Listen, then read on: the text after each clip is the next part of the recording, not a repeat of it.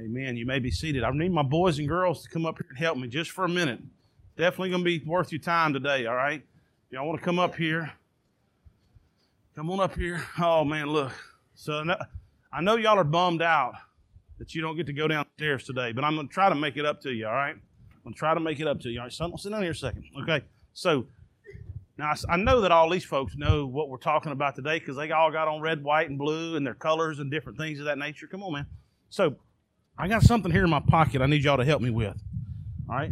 What is this right here? $1. Well, hold on. This is what? What is this, money? Money, yes. Okay. All right. So what's this money right here is what? $100. $100 bill. Does anybody know who that is on the front of that? No. I was in a hurry. I understand. I'm glad you made it. Look, I've been there a lot in my life, okay? So what is that? So have any of you ever seen something where they talked about the Benjamins? Ask your parents about the Benjamins, okay? That's Benjamin Franklin. He's on a $100 bill, okay? Let's see right here. What kind of money is this right here? $1 bill. No, that's a 20. You know your numbers. That's a $20 bill. And that right there is Andrew Jackson, okay? This one here, does anybody know what dollar is that? $10 bill, okay? All right, now this is more my kind of money we're getting down to here now, all right? So this guy here, his name is Alexander Hamilton on the $10 bill. What about this? How big is that, Lulu? That's Abraham Lincoln. He knows who it is on a $5 bill. And then everybody ought to get this one. This is more my style right here. A $1 bill, okay? George Washington. Okay. All right, so this is money, and you use it to buy stuff, right? It's called legal tender in the United States. Now, hold on. I need y'all to help me. I think I got something right here. Let me see how many I got. How many people we got here? Oh, hold on. I do actually have one. I need everybody to take $1. Okay? Now, hold on. No comments out there. What we're doing here. Hey, the $1 bills, pass them around the crowd. Okay. All right, here we go. So, hold on. Everybody needs a little dollar. Here we go. But hold on, we're going to do something with it. I need you to help me in a minute, okay? Easy. All right, here we go. Oh, here we go. Even right here. She needs $1 too. Okay. Now, what I want you to do is take that dollar and I want you to turn it to the back side, okay? There's a lot of things on there. It's got all sort of symbols, right? Things like that. Look at the top right. It says, the United States of America, our country, which we celebrate. We're celebrating today because of Independence Day. But really important, I want you to look at something with me and help our parents, all of our grandparents and everybody look. Look under that United States of America. There's 4 words there. Could somebody who knows how to read that? Brady, would you read real loud for me so everybody can hear? What does that say?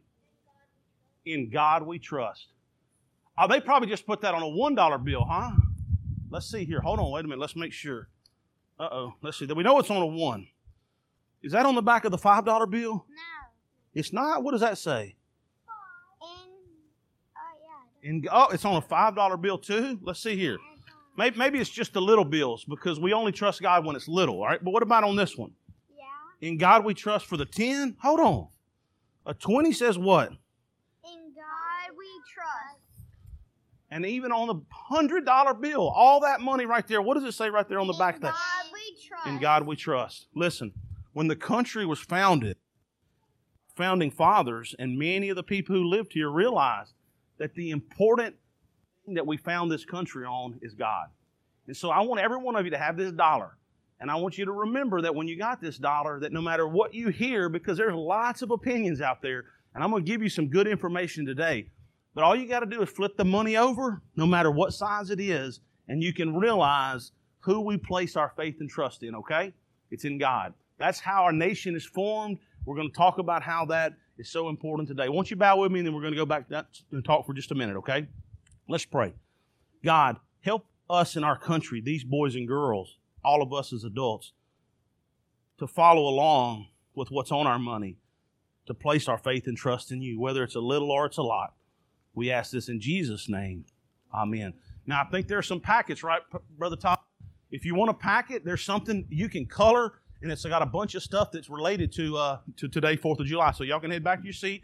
Miss Jasmine has some of those if you want to get it. Now, look, I may not be able to make them want to stay in here, but I can at least give them $1, right? So, so that maybe next time. All right. But there's a powerful lesson to be learned when we look at how this country was founded. Now, it's going to be a little different today because I want to talk a little bit about some history, but we're gathered, go back one slide, to celebrate Independence Day, July 4th. And typically there's fireworks and there's barbecues and there's get-togethers and there's this celebratory attitude that's going on in our country as we celebrate our independence. Now, unfortunately, it seems that many people today have forgotten some of our history. There seems to be a battle in the educational system and amongst a lot of different folks about what we're teaching, how we're teaching, and we want to honor history. We want to look at it. We don't want to sugarcoat it. We certainly want to be truthful. We want to look at everything, but we also don't want to back down from it nor be ashamed of the founding of this great country. On Independence Day, we technically are celebrating a specific event. It kind of is all-encompassing, our patriotism, our love of country, but it signifies the remembrance of a specific event, which is what? The signing of a document called the Declaration of Independence, signed by these folks who were at this convention. Some of you may or may not know some very interesting reading. It was drafted primarily by one person, but edited by what's called a committee of five, many of those names that you know. And their preamble to the Declaration of Independence. If you were forced to remember that or memorize that in school as a young person, I'd like for you to raise your hand. If you notice, most of it's most of us who are a little older. Why in God's name that's not required in today's educational system is beyond me, but it's the founding of this country. Even if you didn't agree with it, it certainly would be of note. But I want to read with you this. If you go to the next slide, please, Dave.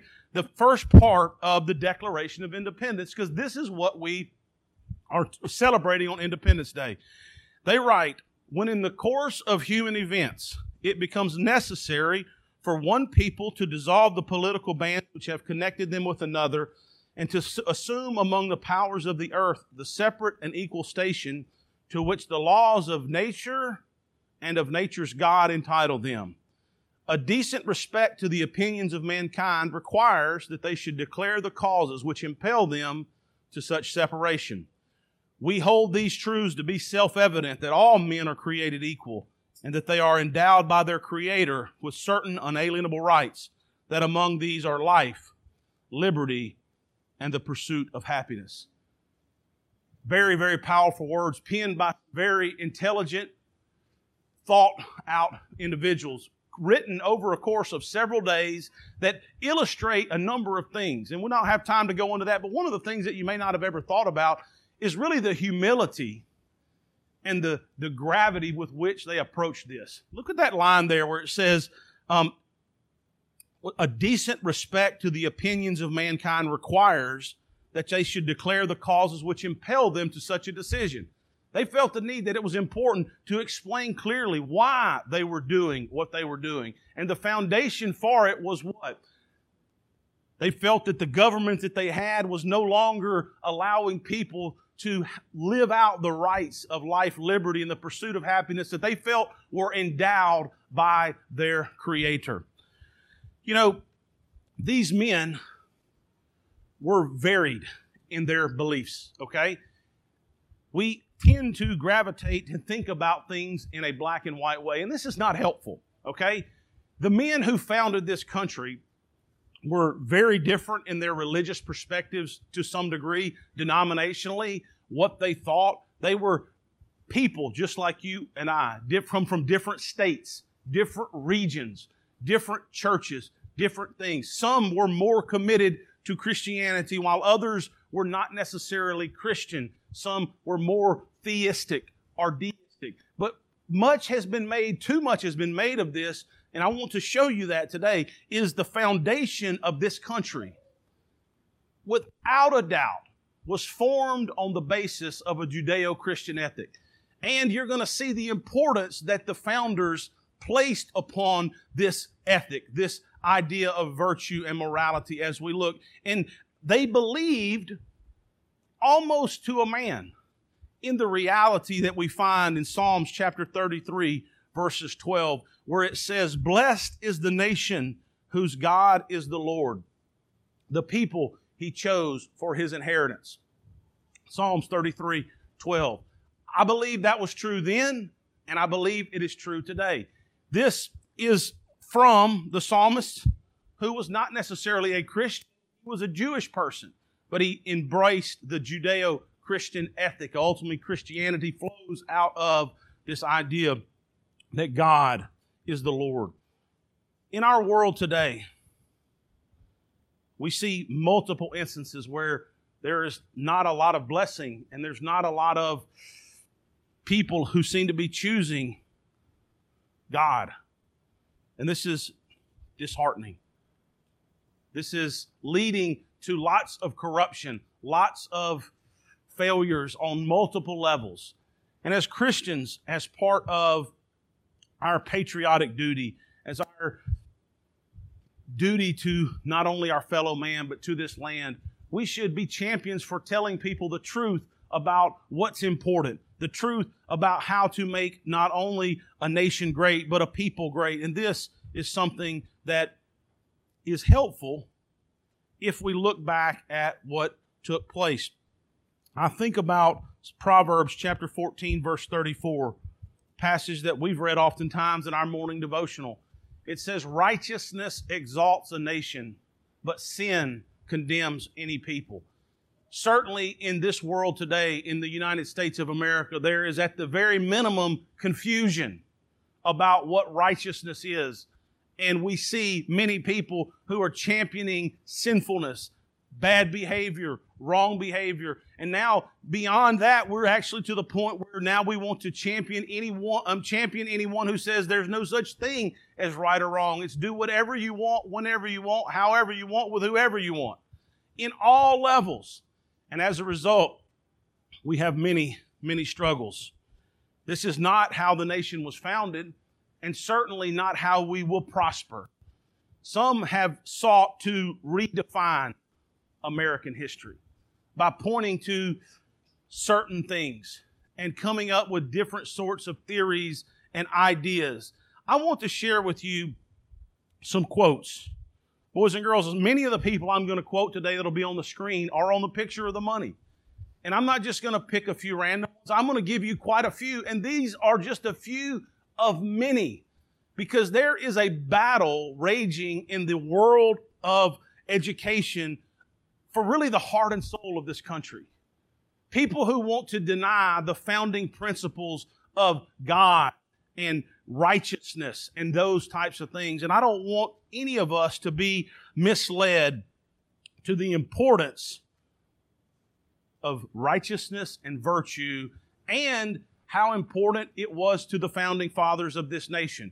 We want to look at that here today. The first quote is from George Washington. I want to read it to you. He says, of all the dispositions and habits which lead to political prosperity, religion and morality are indispensable supports. In vain would that man claim tribute to patriotism, who should later subvert these great pillars of human happiness. The firmest props of the duties of men and citizens, reason and experience, both forbid us to expect that national morality can prevail in exclusion of religious principles. James Madison wrote, to suppose that any form of government will secure liberty or happiness without any virtue in the people is a chimerical or imaginary idea.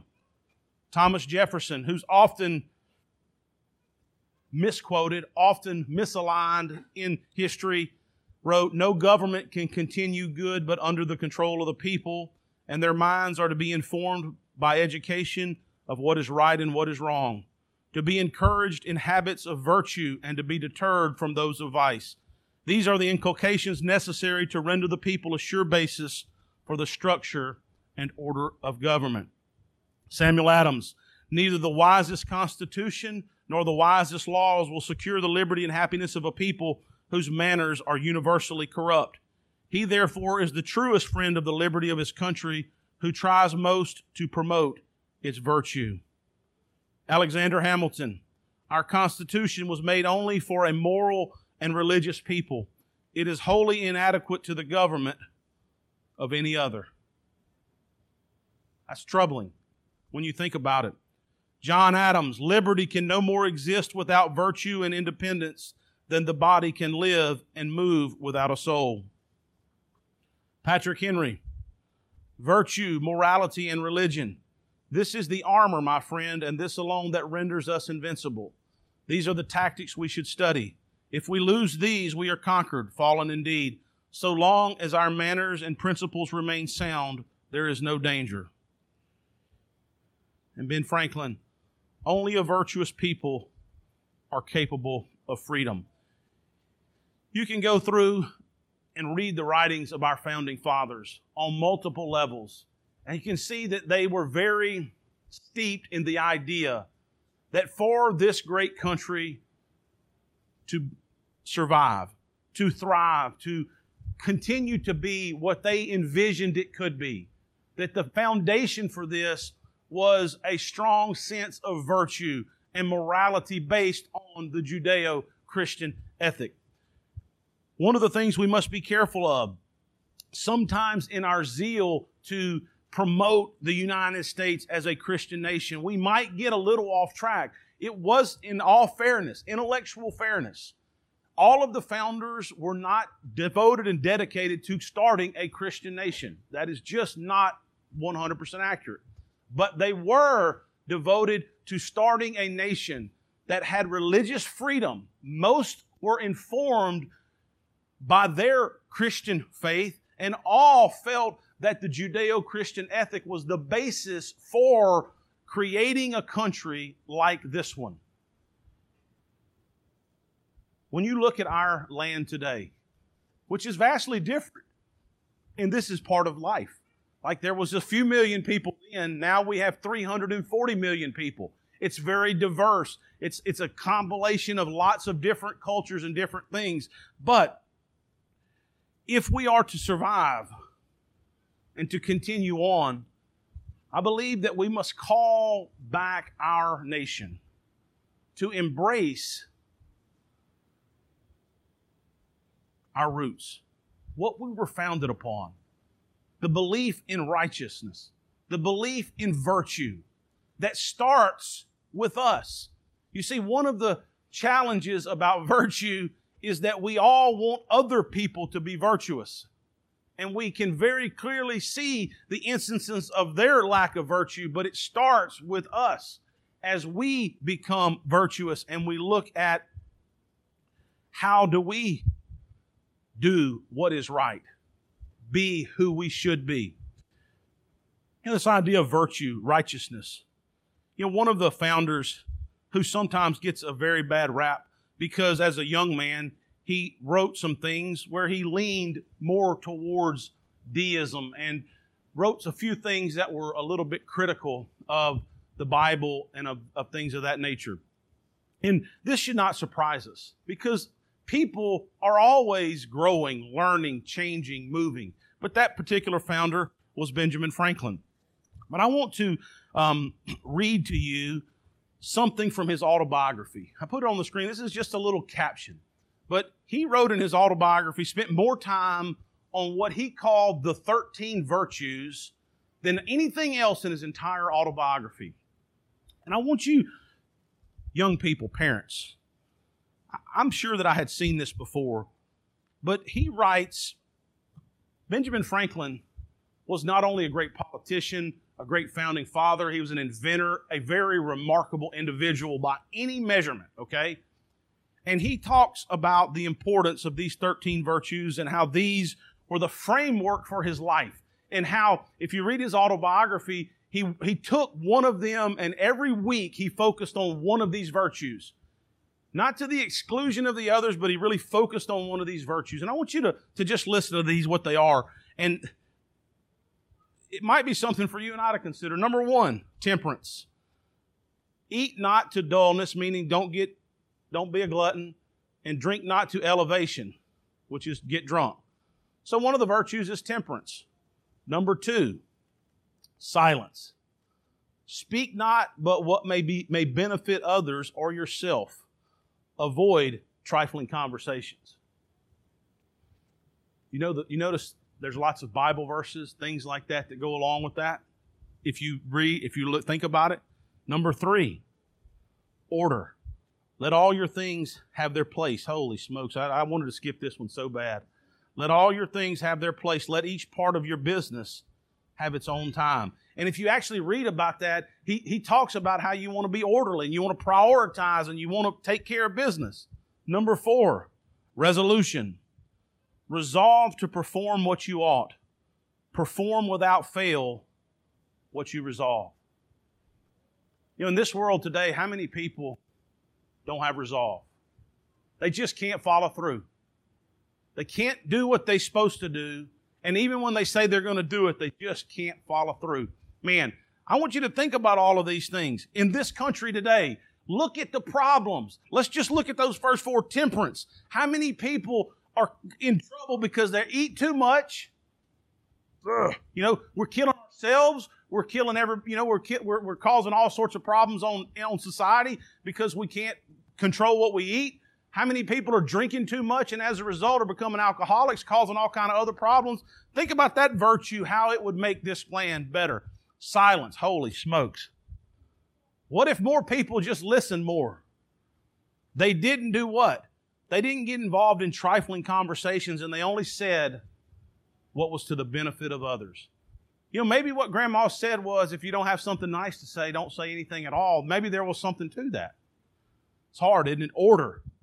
Are things out of order? Man, unbelievable. Number 5, look at this virtue. Frugality.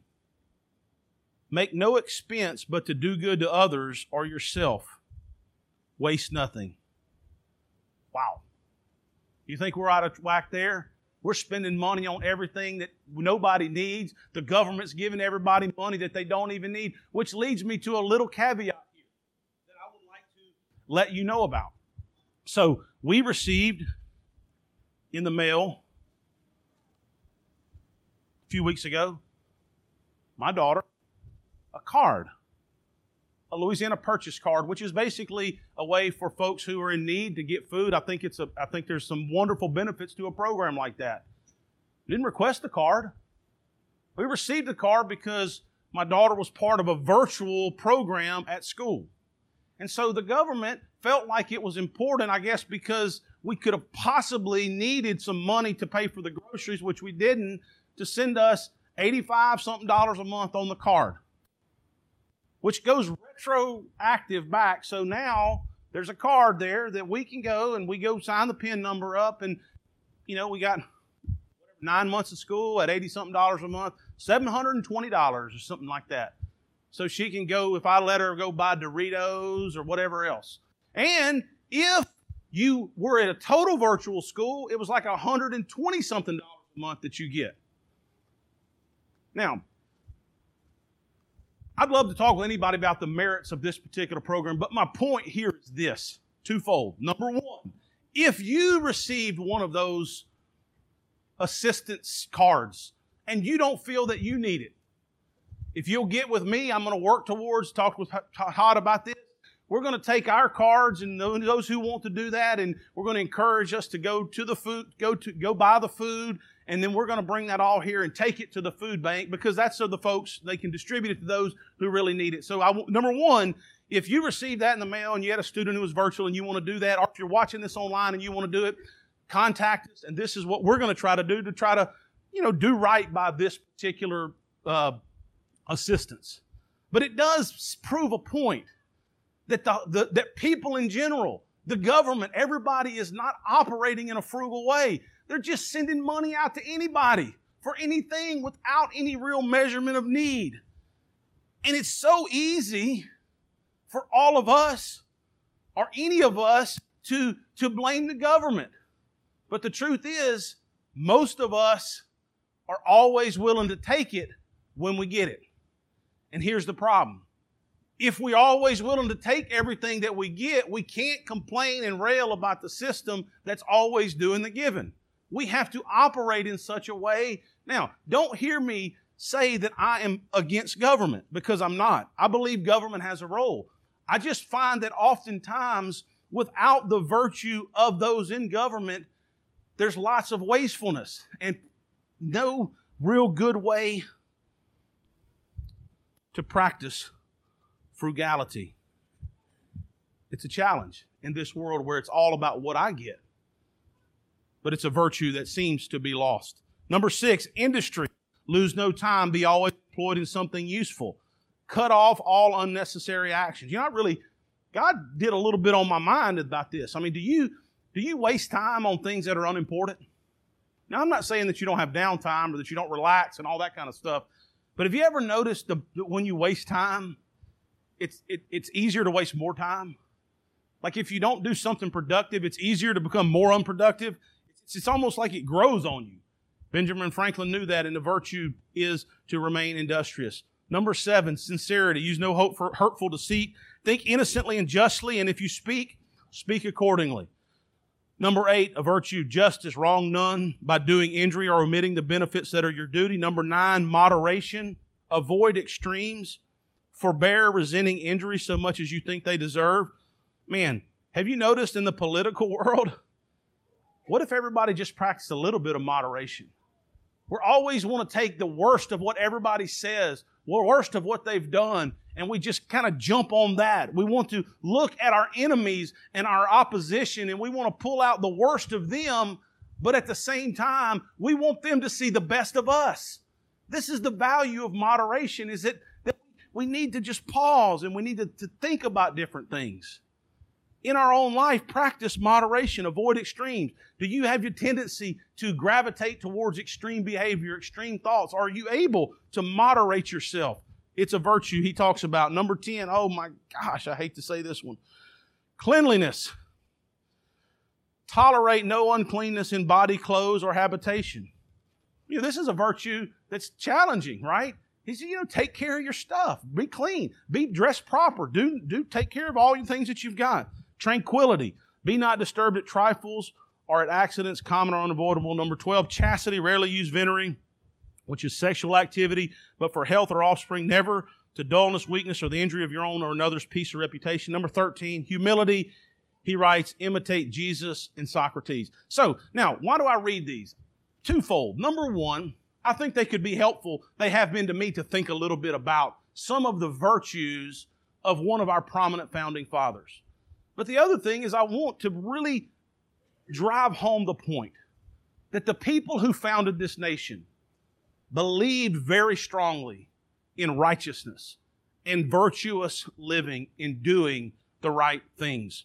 I spoke earlier about how sometimes Benjamin Franklin in the writings gets a little bit of a bad rap because he has some writings, like I said, that are not even friendly in some level to Christianity in his early life. But like many of us, as he grows, as he gets older, as more of life comes his way, he had something of a shift. And I want to read to you this prayer that comes, it's not a prayer, it's an address that Benjamin Franklin makes to the Constitutional Convention in 1787. Why do I read this to you? Well, upon the Declaration of Independence and the Revolutionary War, the country, over a period of a few decades, is in the process of being founded. And like I said earlier, there's multiple people from multiple places trying to come together and figure out how to institute this new form of government. And the basis for it is the Judeo-Christian ethic of virtuous, righteous living that many have lost sight of today and who are not aspiring to that. And so after the Revolutionary War, now they've actually achieved freedom, but they're at a position to, how do we figure out how to hold on to this freedom? How to move on to the next step? And in some ways, this is our reality. The world is very diverse. The United States is a hodgepodge of many ways of thinking. But if we're going to hold to this republic, I believe that what we see in what Benjamin Franklin says before his colleagues who were at something of an impasse at the Constitutional Convention, I want you to hear these words because this will solidify, I believe, the fact that Benjamin Franklin and these founding fathers held to the fact that righteousness and a call to invite God to a part of what we're doing was critical. He writes, in this situation of this assembly, groping as it were in the dark to find political truth, and scarce able to distinguish it when presented to us, how has it happened, sir, that we have not hitherto once thought of humbly applying to the Father of lights to illuminate our understandings? In the beginning of the contest with Great Britain, we were sensible of danger. We had daily prayer in this room for the divine protection. Our prayers, sir, were heard, and they were graciously answered. All of us were engaged in the struggle must have observed frequent instances of superintending providence in our favor. To that kind providence we owe this happy opportunity of consulting in peace on the means of establishing our future national felicity. And have we now forgotten that powerful friend? Or do we imagine that we no longer need His assistance? I contend today, friends, that many in our nation have forgotten the powerful friend of the United States of America, the God of this universe, revealed to us through Jesus Christ. Listen to the second part of Benjamin Franklin's address to these very important people at the Constitutional Convention.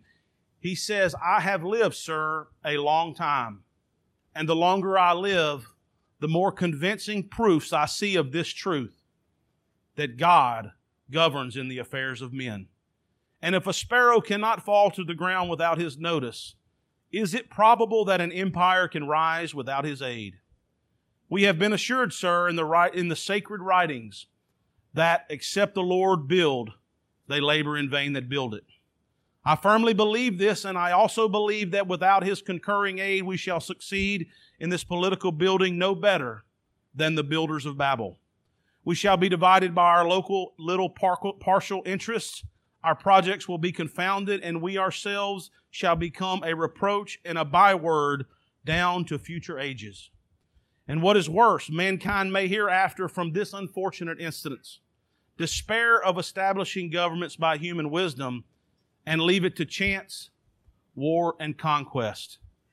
I therefore beg leave to move that henceforth prayers imploring the assistance of heaven and its blessings on our deliberations be held in this assembly every morning before we proceed to business, and that one or more of the clergy of this city be requested to officiate that service.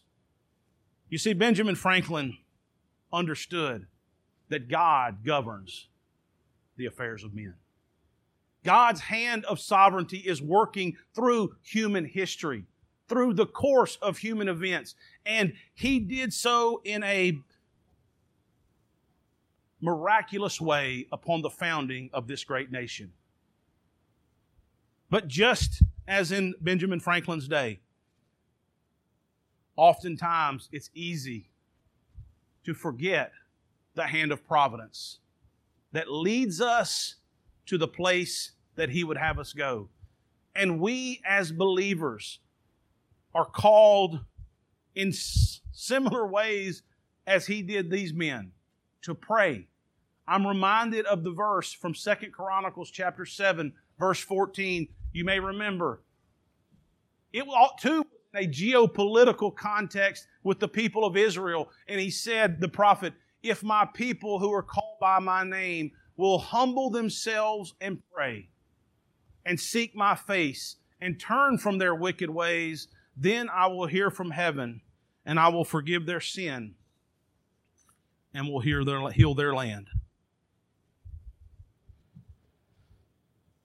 You know, on Independence Day, where we celebrate the founding of this great nation, recipients of blessings that many throughout human history in this world have never known.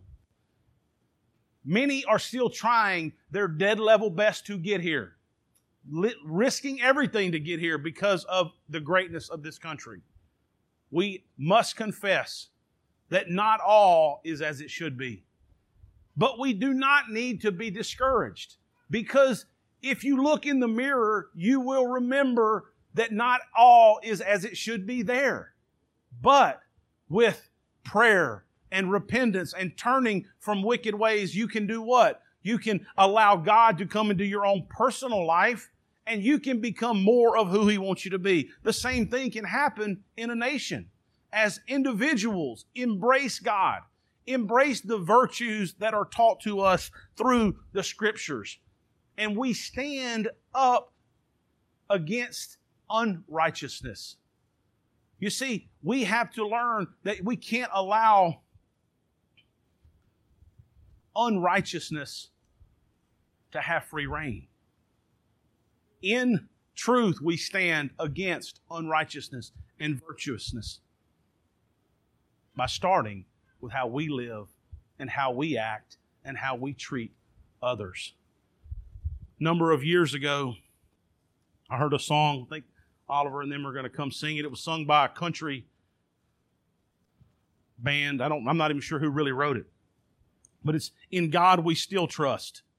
You see, on that money, it says, "In God We Trust."